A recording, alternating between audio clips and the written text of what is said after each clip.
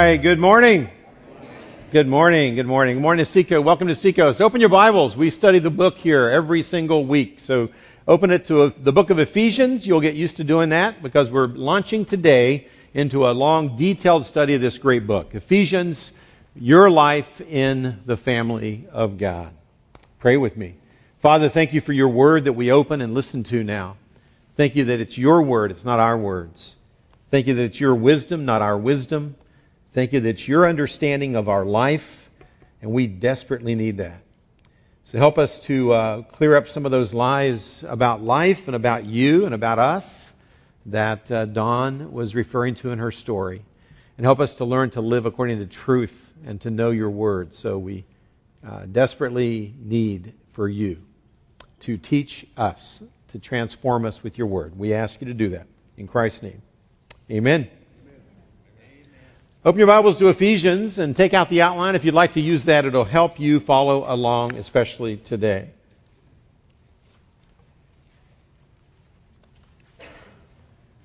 One of the most common questions that people ask you when they meet you is the question, who are you?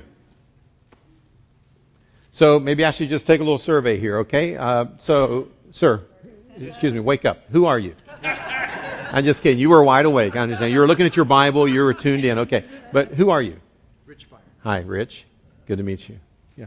Who are you? Shirley. Shirley. Good to meet you, Shirley. And, a new face. Who are you? Michael. Good to meet you, Michael. And you're sitting next to this lovely lady. Who are you? Amy. Michael and Amy. Good. Welcome. Good. Now, if I'm asked, who are you? That's the way I would typically respond, just like they all responded. I would respond by saying, well, I'm Dale. But if someone pushed back a little further and said, yeah, I know that's your name, but that's just your label. That's not who you are. Does that make sense? Sure. So who are you really? Who are you really? So if I came over to this guy over here, I said, so who are you really? I already know your name's Rick, but Rick, who are you? There's a lot of answers. A lot of answers to that, okay? Yeah, a lot of different ways you could answer. What's the most common way you'd probably answer that? Your job. Yeah, you begin by saying, well, I'm a pastor. And I'd say, really? Okay, what else about you? And then maybe we go into the family. I'd say, well, I'm married, so I got a wife named Becky. And then you'd say, well, do you have any kids? You know, and you start getting a little deeper and a little deeper. And next thing you know, I'm Dale. I'm husband to Becky. I'm pastor to Seacoast. I'm father to Beth, Paul, and Jamie. I'm a father-in-law. You know, I've got 7 grandkids, but you don't have time in this sermon to learn all their names. But, you know, you begin to kind of unpack all that because that's how we think when we say, who are you? But who are you if all of that went away? Because I'm still alive, I'm still here. What I'm really questioning this morning is the question, or raising is the question, who are you really? Not what do you do, not who are you in relationship with, but who are you? Who are you if everything else was stripped away? Jobs can be lost. Family, unfortunately, can be lost. So if I removed my job, my family, and it was just me, who am I? You ever thought about how you would answer that? I want to help you do that this morning. Because how you answer that affects how you live your life. See, I think all of us carry around in our head what I would call a self-portrait. Psychologists sometimes call it your self-image. It's what you think about who you are. That's very, very significant. It's a portrait that's been painted over the years by different experiences in life. Who do you think helped paint your portrait of what you think when you say, who am I? Well, who painted the portrait? Answer? Parents were a huge part of painting that portrait. Because your parents would say, you know, Dale, you are a troublemaker. Dale, you talk too much. Dale, you do this. Or Dale, you're a gifted child. Or Dale, there's not much hope for you. You know, these are all messages that we've heard growing up, right? We've all heard these. And I think our parents have a huge influence. How about teachers? Yeah. How about teachers? How about other students? How about fellow friends? How about enemies? How about all kinds of messages that are fed into our minds and come into our ears, and we hear them, and together all the experiences of our life begin to paint this picture that really in the back of my mind I have this self-portrait of who I am. Now this self-portrait becomes important because it's not silent. In my homes, I've got portraits of my family and myself and Becky, and they hang on the wall. But one thing that I've noticed, I walk past them every day, they've yet to speak to me. Except they maybe remind me, wow, you used to look like that? Okay. Wow, what happened to you? Where'd the hair go, right? So they maybe speak to me in that way, but basically they are quiet. But one thing I've noticed is there's a self-portrait that hangs not on the walls of my home, but on the walls of my mind, of my soul. And it's very seldom silent. Because as I try to live my life every day, probably hundreds of times during the day, it's whispering to me things that it thinks about Dale. It says things to me like, Dale, you can do that. Or no, Dale, don't even try that. Or Dale, you've tried that before and really screwed up. Or Dale, there's no hope for that. Or Dale, why aren't you doing this? Or Dale, you should feel guilty for that. Or Dale, it's always speaking. I'm not just talking about my moral conscience. I'm talking about that little voice that's always either saying to me, Dale, be afraid, don't be afraid. Be angry, don't be angry. Handle it this way, not that way. Because it's always telling me what I should think about God, what I should think about life, what I should think about what's happening at the moment, what I should think about Dale in the midst of all of that. That portrait is a powerful portrait. The Scriptures speak of this in many different ways, but one of the most common ways that it speaks of it is this idea of who are you?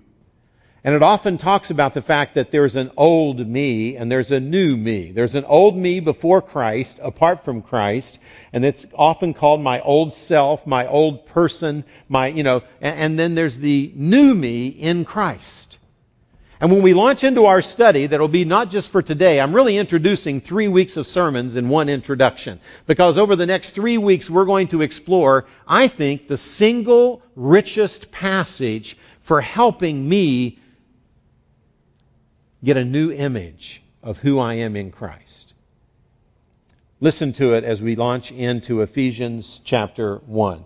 Because the big question of the morning is this sense of my identity. Who am I? Ephesians 1 says this, Blessed be the God and Father of our Lord Jesus Christ, who has blessed us, verse 3, with every spiritual blessing in the heavenly places in Christ. And it begins to then, in verses 4 through 6, explain what some of those blessings are. But I really believe verse 3 is not just introducing verses 4 to 6, it's introducing this whole chapter. In fact, in some ways, it's introducing the whole first half of this book.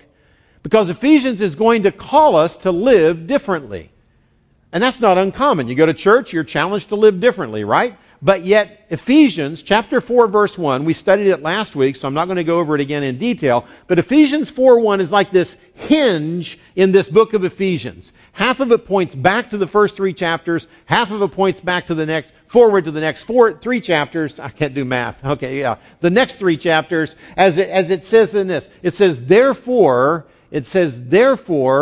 live worthy of your calling in Christ Jesus. That's my paraphrase. Therefore, live worthy of your calling in Christ Jesus. In other words, therefore, in light of this new you, this new calling of you in Christ, now just live that out in daily life. Because in daily life, I am to be transformed and live in a different life than I would live if Jesus had never come into my world. So what we're going to do today is begin to understand who is this new you in Christ. Because that's what's supposed to drive the way I live. And I live that out. So who are you?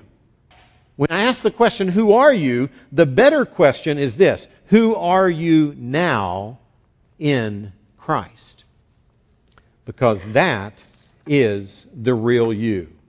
That is you in the presence of God. As in verse 3, that is you now blessed with every spiritual blessing in the heavenly places in Christ. You are in Christ in the heavenly places, standing in the presence of God. That's how God views you, so you are a new creation. You are a new person. And if I don't understand what that means, then it's impossible for me to really live that out. Does that make sense? Because I'm just going to keep hearing the voices of my old Dale. The old Dale apart from Jesus is going to keep speaking to me lies and untruths when I think like, well, can I do that? Or should I do that? Or why do that? And do I really think I have the ability to do that? Or should I be fearful of that or not? Or should I expect to have a perfect family or not? And do I need to project that image? And all of these things, I can't walk according to a calling that I don't understand. So we are going to have some fun. I'm going to have fun, and you can either choose to have fun or not. But I'm going to have some fun because I love this passage. We're going to look at it and understand why it's so important. So as we read it together, just listen to the Word of God. And we're going to begin to unpack the very first part of who are you in Jesus. Blessed be God and Father of our Lord Jesus, who's blessed us with all these spiritual blessings in Christ. Number one, just as He chose us in Him, that is in Christ, before the foundation of the world, that we would be holy and blameless before Him. In love, He predestined us to adoption as sons through Jesus Christ to Himself, according to the kind intention of His will, to the praise of the glory of His grace, which He freely bestowed on us in His beloved. This is the first passage that begins to reshape the way I think about myself when someone says, Dale, who are you really? Don't tell me what you do for a living. Don't tell me what your family's like. Who is Dale now that he is in Christ? Now he's placed his faith in Christ. What has changed? Now, before I take apart these details, let me mention very briefly 3 reasons why I'm going to take you through a 3-week journey on this. Why is it so important? Number 1, being in Christ is more than just a touch-up of the old me. The passage I read earlier before Don got up was 2 Corinthians 5:17. Write it down. Look it up this week. It says that if any man is in Christ, he is a new creation. Behold, old things have passed away, new things have come. You are a new creation in Christ. Many people that are followers of Jesus Christ think of themselves as simply forgiven versions of the old me. In other words, I'm still the same old person I was when I came out of the womb. Nothing's really changed except I thank God Jesus died for my sins and I'm forgiven and I got a ticket into heaven. But you need to understand that is a very shallow and incorrect way to think. Because that is true of you. It's true that we're forgiven. It's true that Christ is our entry point into eternal life. But you are way more than that. You are a new creation. You're not the old Dale just touched up and forgiven. You have new life. It's so radical that Jesus, when He spoke about this to Nicodemus, Jesus used the metaphor. He said, in fact, when you come into a relationship with me, Nicodemus, you are born again. This is like a new birth. You are born spiritually when you were dead. So this is a whole new life that you now have. Secondly, my self-portrait that hangs in my mind now often reflects my past more than my present. It reflects my past, not the new me. So therefore, it speaks lies to me. Therefore, for example, if you grew up, like most of us grew up, in a culture and a world in which there are several things that we heard. So you could probably even complete some of these statements. There is no free, there's no free lunch. There's no free ride in life. Therefore, you get what you deserve. Okay, you get what you deserve. There's no free lunch. You know, if you don't step up, you don't move up. I mean, if you don't perform, you don't get rewarded. You know, and this is the mentality we grew up in, right? And, you know, most of us grew up in that from the culture. We grow up in that when we get a job, when we go to school. You earn the grade, you get the grade you earn, and so that's just the way we live. And then that is true of the old me. But when it comes to my relationship with God, guess what? God just blew all that up. Because what we're going to see in a minute is that we have a relationship with God that's not based on you get what you deserve. No, you get what you don't deserve. Is there no free lunch? You bet there's a free lunch.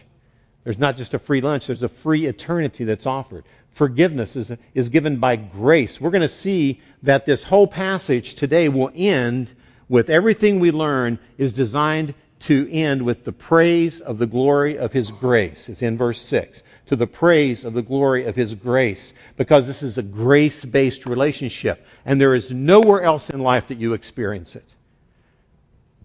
I had loving parents who loved me.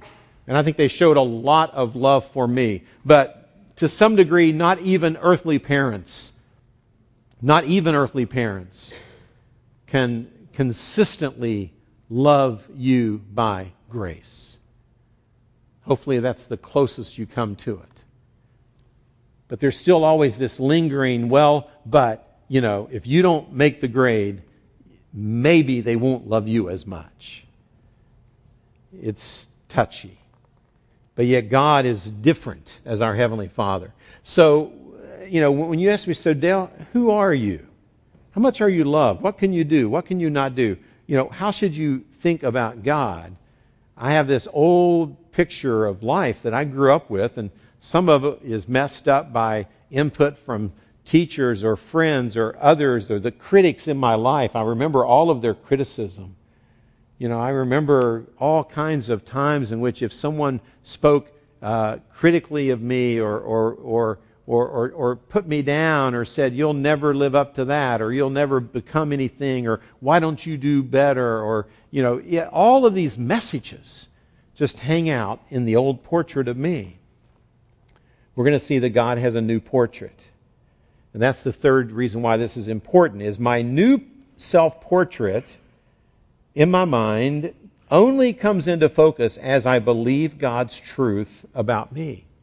So in chapter 1, verse 3, when he says, I want to start by saying, blessed be the God and Father of our Lord Jesus Christ, who has blessed us with every spiritual blessing in the heavenlies, safe and secure. You can't lose it because you are just in Christ. You're a whole new person. Wow. That changes the way I think. That changes the way I think, and that should change the way I live. Now, when I'm listening for these messages, a few years back, to just kind of put a wrap on why I think this is so important, I read a book by a Christian psychologist that did a great job helping me at least understand. So, Dale, what are the messages that are most important in the mind of every person? And he said there's really 3 different areas in which this picture of who am I really needs to answer. And here they are. I'll show them to you. In fact, I've given you a little diagram if you want to scribble some notes next to it. Number 1 is the question of my sense of security. Number 2 is my sense of significance. And number 3 is my sense of competence. And I need all 3 because they all 3 deal with questions that define Dale. Okay? Let me show you. For example, security first deals with the question of, Dale, whose are you? Who do you belong to? Not in an ownership sense, but who loves you? The question of, am I loved? Every one of us walks around, if I ask, okay, so who are you? I say, who loves you? And how much? I could pick any of us in the room and say, how much do you know, when and where, and how do you feel loved? Because without love, you're in deep trouble. Every person on planet Earth needs to know they are loved. Know that they belong to not just a faith, but a family. And so is their family? Are there friends? And what about God? Are you loved? Whose are you? Significance raises the question of why are you? Because I may feel loved, but I'm kind of unneeded. Who needs me? What's my purpose? What's my purpose in life? Why am I here? Do I have a sense that I'm valuable or valued by others or valuable to God even? Or am I just one more little creature that is in His creation, and I'm just another cosmic accident that came out of the primordial soup. You know, if you buy into an evolutionary worldview, then I don't really have any purpose. I just kind of I'm a cosmic accident. Or am I a created child of God that has purpose and meaning, and God has a purpose for me? People have a purpose for me. I'm made to do something. I have value. I have purpose. You see what I'm talking about? See, that's a big part of who I am. And the third question is, I need a sense of competence. You know, and this is not a prideful sense of competence, you know, but it's a sense that, wow, okay, how can I? I mean, how can I do whatever I do? Do I have a sense of self-confidence in terms of my abilities, even if it's rooted in how God enables me to do something? You know, do I have any ability? Now, if you take any one of those three out, I'm going to be a very unhealthy person, right? Because I need all three. I need to know that I'm loved. I need to know that I'm not just loved, but I have purpose. And even if I know, well, I feel really loved and I have a lot of purpose, but I'm such a loser, I can't do anything, life is not going to go very well. Amen? Yeah, so I need all three of these to really be a healthy individual that can be all that God wants me to be. I think God created us in His image to be able to answer these three questions. Now, I can answer them one of two ways. The old Dale has an answer for all of these, based on everything that people have told me over the years about myself, based on how they've treated me. Can you imagine never really knowing whether or not you're loved? Can you imagine never really knowing whether or not you have purpose? Can you imagine never really knowing whether or not you are competent to do anything? And where does your competency come from? And all of that, okay? So all three are important. And these three, when I ask the question, who are you? I think the real answer would be, well, how would you answer these three questions? And then you begin to get to the heart of what really matters. Now you say, Dale, I thought we were here to study the Bible. Why are we talking so much psychology? Here's why. When I studied the book of Ephesians, and the first chapter in particular, it answers not one, not two, but all three of those questions. And it answers them in such a creative way that it shows me that God the Father, the Son, and the Holy Spirit hold the key to answering not one, not two, but all three of those. For example, here's the answers. Here's where we're going today and the next 2 weeks. Security. Am I loved? Answer, yes. Because I am adopted by a heavenly Father who loves me with His grace. And praise to the glory of the grace of God that has loved me in Christ in a unique way. That's Ephesians 1, 3 through 6. Next week, we're going to talk about significance. Do I have purpose? You bet. And it's grounded on the fact that I am redeemed by the Son. I'm adopted by the Father. I'm redeemed by the Son of God who valued me enough. He loved me enough to die for me. Wow. See, when you realize that you are so loved that God Himself would die for you, that changes the way I think about Dale. Now I'm painting a new picture of me, right? So I am adopted by my Heavenly Father, loved securely. I have significance in that I am connected to Jesus Christ as I'm in Christ who died for me. Competence? What about competence? Well, this chapter will end in verses 13 and 14 saying this, therefore, with the Spirit of God, Father, Son, Holy Spirit. Isn't it cool? The Spirit of God has sealed me. It happens when He indwells me. I'm indwelt with the very Spirit and power of God. And that is the basis of me living out my life. So I have the ability of being indwelt with His Spirit, the significance of being connected to Jesus and a part of the body of Christ, and I have the security that comes ultimately not by who I am in my old life, not by what I do in my new life, but simply by the grace of God in Christ. And that's the part we're going to unpack now for the second half of the sermon. Got it? Say yes. I know I'm asking you questions that you don't have to answer, but it helps me if you answer them. Okay. It helps with my insecurities. Okay. Fool me. Make me think you're listening. What's it mean to be so secure, so loved that you are adopted by God into His family? Ephesians 1. Listen to it again. I read it a little bit ago. There are 5 what I call anchors to my security in Christ. my adoption of my Heavenly Father. There are 5 aspects to it. All of them are anchored in the grace of God. Can I show them? Here they are. Number 1, it says in verse 4, just as He chose me in Christ before the foundation of the world. Stop right there. The Father chose me before I chose Him. That's a radical difference from the way I was taught when I grew up. When I grew up, I was kind of taught, you know something? I'm smart enough to figure it out, and I chose Jesus, and I choose Jesus, and that's not totally incorrect, because there was a point in which I decided to place my faith in Christ. So it's a fact I chose Jesus. But what this passage unveils to me is a whole deeper idea, and that is, before I chose Jesus, guess what? He chose me. So as person said, it's like walking through a doorway. On the one front of the door, it says, whoever will may come. And the Spirit says, come. And all these invitations in the Scriptures to invite people to come to faith in Christ, I think those are legitimate invitations that are real. So I think that we have this open invitation to place our faith in Christ. I believe that. The mysterious side of this is when you walk through and begin that walk with Jesus, you look back at the door behind you, and it says that He chose me before the foundations of the world. You say, well, Dale, they both can't be true. I'd say, well, they can't be true in your little mind, but I have no problem with both being true in the mind of God. I think it's a bit of a mystery.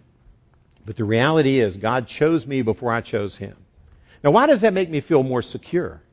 Because if God chose me because I chose Him, if I get ticked off at God and I have a bad day or a bad week or a bad year, and maybe I say, you know, God, I'm kind of done with you. What happens? Then God's done with me.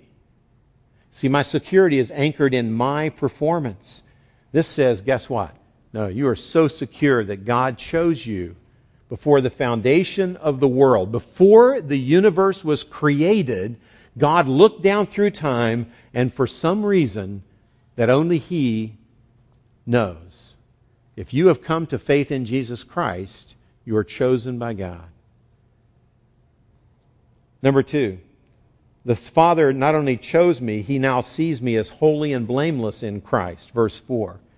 Not only am I totally forgiven, but I am seen as holy and blameless in the heavenly places in the presence of God.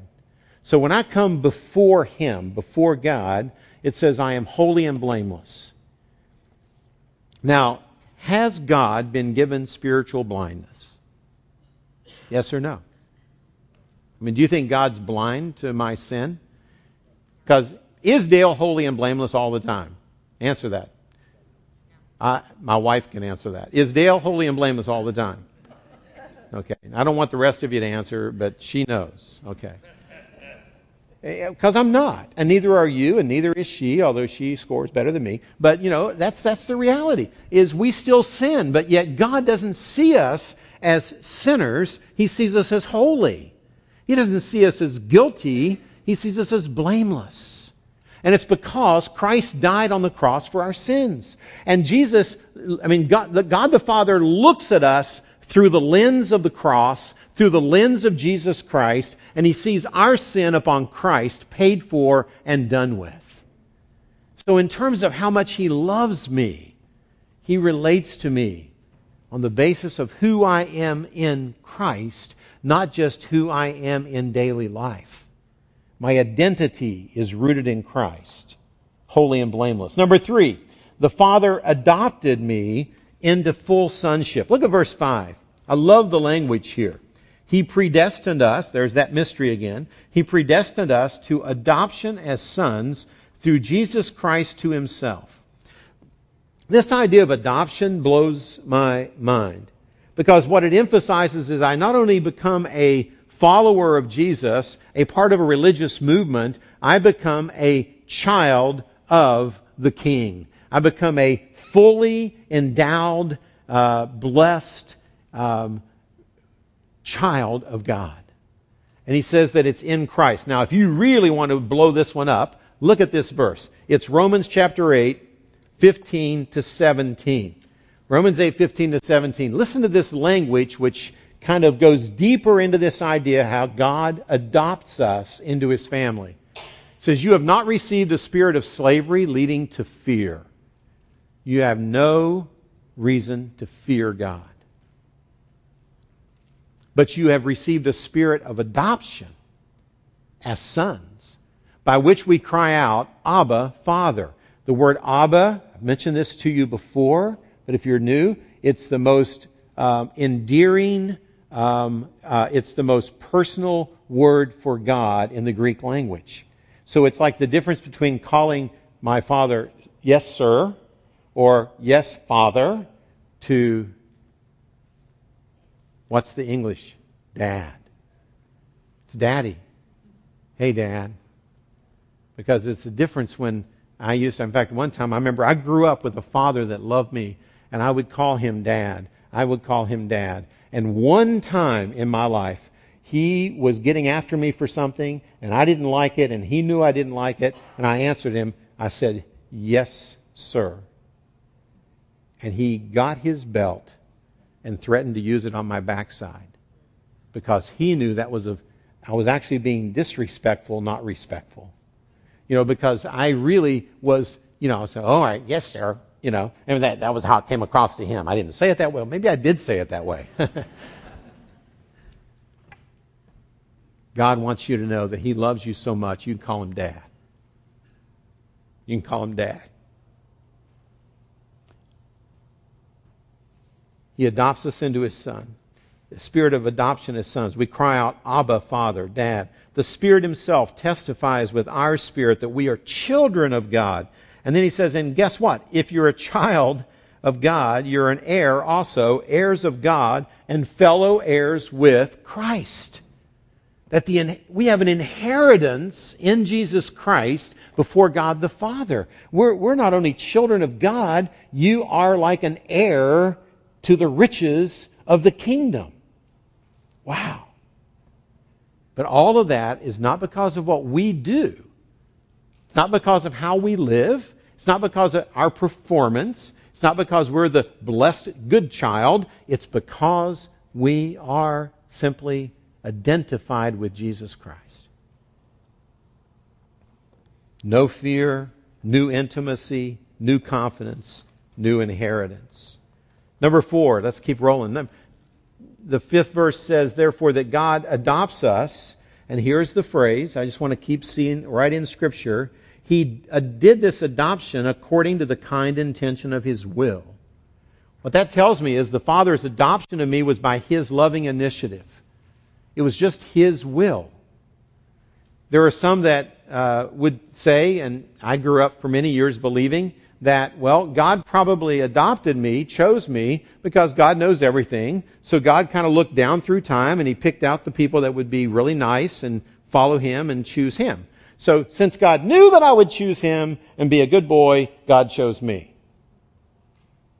It's not what this teaches. He didn't choose me because of His knowledge of my goodness. He did it by the kind intention of His will. Now, how that fits with this mystery of God, hey, I can't explain all the mystery in this, but I can explain the truth. And the truth is, God chose me by His own sovereign choice, His own loving choice, and I will never understand why. Because I didn't deserve it. I didn't deserve it. And therefore it leads to the final point of our security in His love. My adoption is secured by His grace, not by my goodness. It's by His grace, not by my goodness. Which is why, by the way, this list of 5 truths that God chose me before I chose Him. He sees me as holy and blameless in Christ. He adopted me and made me a full-on heir with Christ. He adopted me by His loving initiative, not mine, and it was secured by His grace, not my goodness. And therefore, it results in what? It results in this, worship. It results in me wanting to worship Him because worship is the praise of the glory of His grace. See, it says all of this is done in this way for this reason that you and I, our response is simply this. Our response would be, wow, God, if you did this for me and it was all by your grace and I can never fully understand it, then just can I tell other people, Can I praise you for the glory of your grace? Can I see grace as glorious, not just a theme of a song that we grew up with? Grace is not just amazing, it's glorious. Because it is totally undeserved. Totally by the will of God. Totally His initiative when we didn't deserve it. And it results in me being an adopted, secure, forever, by the grace of God, child of His. Now, how does that affect me? It changes the messages that I hear from the portrait in my mind of who am I. I am an adopted, loved, secure child of God.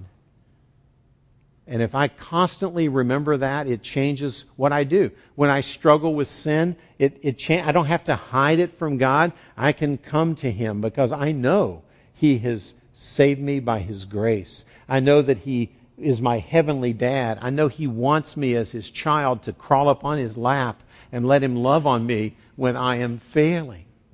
See, it changes everything. It means that when I'm having a great time, let me flip it the other way. It changes how I feel about myself when I've just achieved something wonderful and I'm moving up and I'm doing a good job and my family's going well and my job and my career's going well and you're making the bucks and making the money and successful. What it changes, if all of this is by the grace of God, guess what? It changes it from pride to praise. Because I don't become prideful on my good days. I praise God for His incredible grace that's made me who I am. And on my really bad days, I don't give up.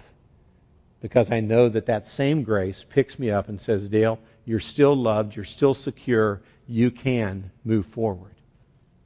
Especially if you learn what we're going to study the next 2 weeks. It's all to the praise and the glory of His grace. If you only have a portrait of yourself that says, I'm not secure, I don't feel loved.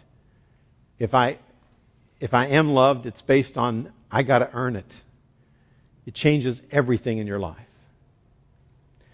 I've had a deeper appreciation for this over the last few weeks. And I close with this analogy or this metaphor that it's not my metaphor, it's God's, of adoption.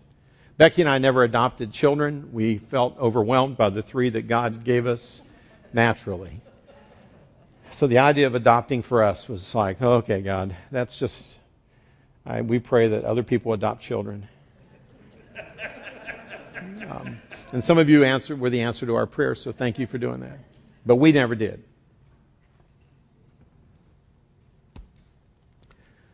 For the first time... beginning about a month ago, we met a young man who's about ready to turn 13. We met a young man, a young 12-year-old boy, who at age 5, his mother disappeared on him. At age 5, his stepfather, who had a couple other kids also, said, I can't handle this many kids. So he was chosen, but he was chosen to be the one to be given over to the state. Checked in with social services and said, this one's yours. In the meantime, for the last 7+ years, he's been in 15 different schools. Never finished the same school year with the same class once, ever. He's had 3 or 4 failed adoption attempts where people said, we're going to not just be your foster parents, but we'll be your adoptive parents. We want you in our family. And they all washed out. None of them worked. The worst case I heard was one where a person that was going to adopt this young boy decided, I can't handle this boy. He's not perfect. He's got problems. So they took him to school, dropped him off that morning. They went home, packed up all of his possessions, dropped the possessions off at social services and said, you pick him up after school. I'm done.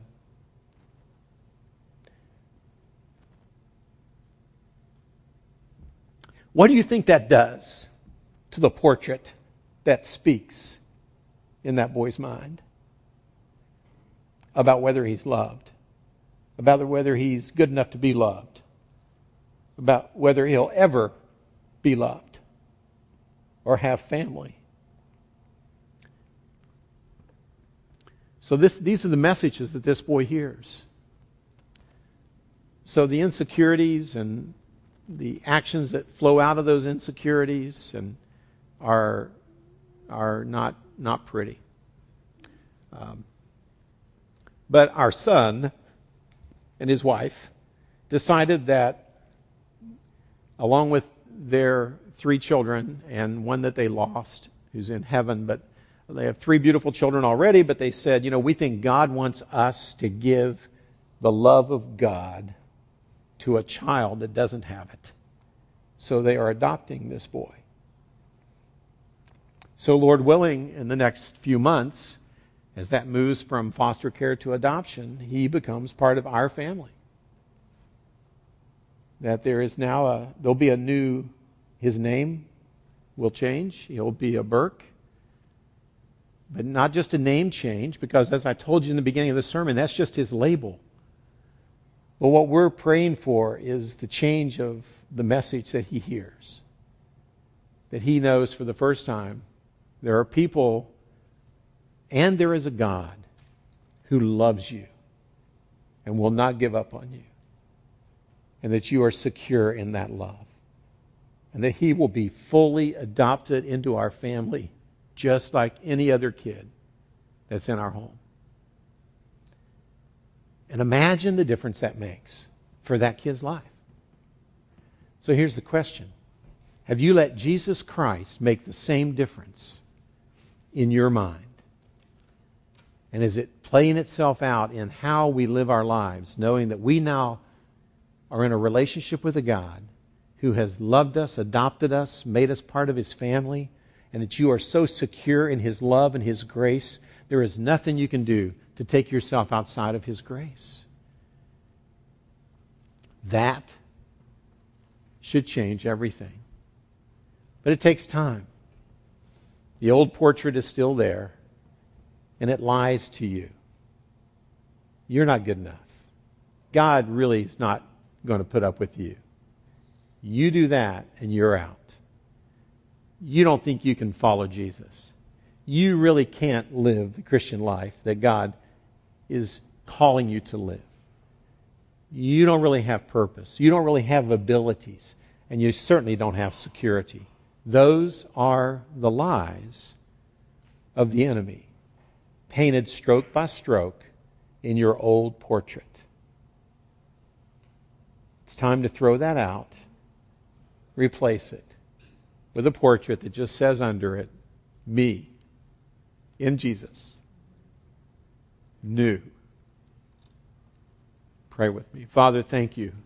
Thank you for the newness of being in Christ. Thank you for how you have radically changed us. And I pray, Father, that if we have a single person here today who wishes to be in this family, to have this relationship with this Heavenly Father, I would invite them to take Jesus up on his invitation, where he says, whoever believes in me shall not perish but have everlasting life. That invitation is a mysteriously wonderful, open to every person in this room invitation. So would you today say, Lord, I thank you for dying for my sins, and I choose Jesus today. And I thank you that the real mystery is that he even chose me. But I choose you today as my Savior, my Lord. I want to follow you. Help me to begin to listen to the truths of who I am in Christ and live that out in Christ's name. And Father, as we worship in our giving, it's, again, we give because you first gave for us. Help our giving to be in response to this incredible grace, to the praise of the glory of your grace. Amen.